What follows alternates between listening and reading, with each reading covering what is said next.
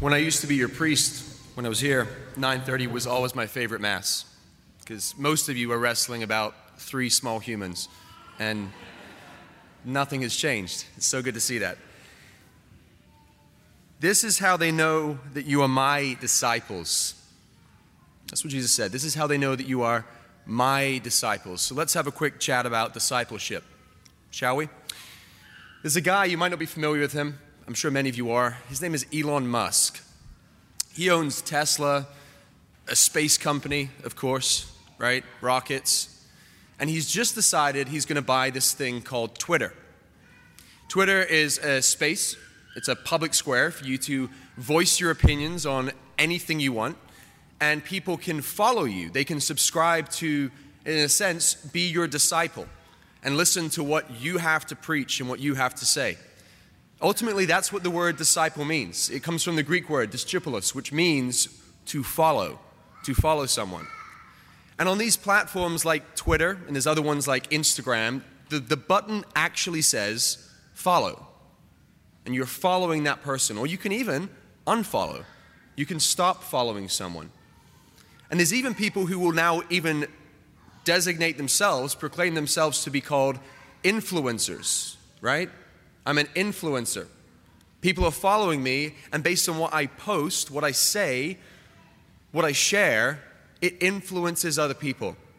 They will even make a living off of it. They'll tell companies, let me wear your products, let me use your things for free, because so many people follow me. When they see that, then they're going to want to buy your product. Okay, so I think we can establish, at least in our day and age, that the principle of discipleship is not something reserved to the Christian life. When we say disciple, many of us think Christianity, right? But in actuality, many of us, even outside of this church, are disciples of so many things. Disciples following so many things without even realizing. And Jesus, 2,000 years ago, but perfectly for today, he says, this is how they're going to know that you're my disciples. Okay, the principle of inference here is very helpful. If he's saying that you're going to know that you're my disciples, I think our Lord is telling us that some are disciples of other things. If there's no other principle of discipleship outside of Jesus Christ, why does he have to say my disciples? He says it because, in fact, you and I are constantly bombarded with opportunities to be disciples for absolutely everything other than the Lord. The world you and I live in today, right? Buy this product. Do this. Invest here, and you'll be perfectly happy. Be my disciple. And the Lord says, this is how you're going to be known as my disciple. What preceded it? Love one another. Okay, Father, that's like fluffy language. Like, give me something a little bit more concrete. Love one another as I have loved you. Okay, now like the rubber's starting to meet the road a little bit. How did he love us? Let's ask more questions. Love one another as I have loved you. One of the most beautiful things about your beautiful home, your church, throughout the entire archdiocese, all 111 parishes, you have one of the most beautiful depictions of how he loved you.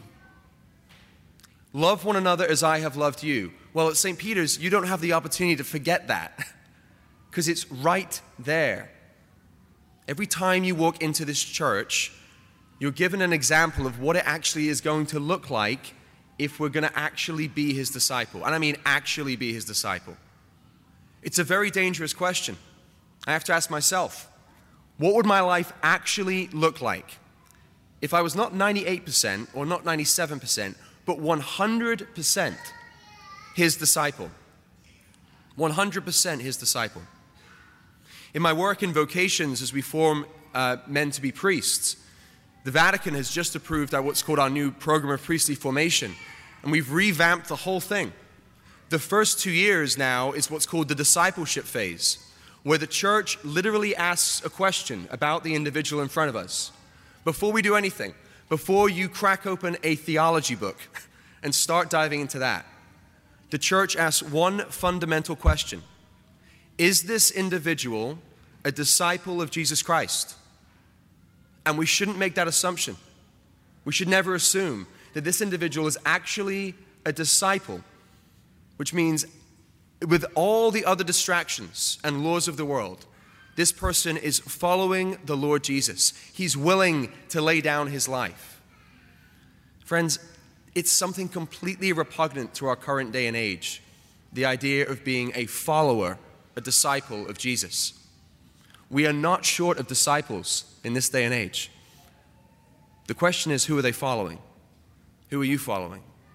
Many of us, I'm sure at times, have slipped into being disciples of other things, of certain figures, people of influence, social, political, whatever it is. And we think, yes, this is our new Messiah, right?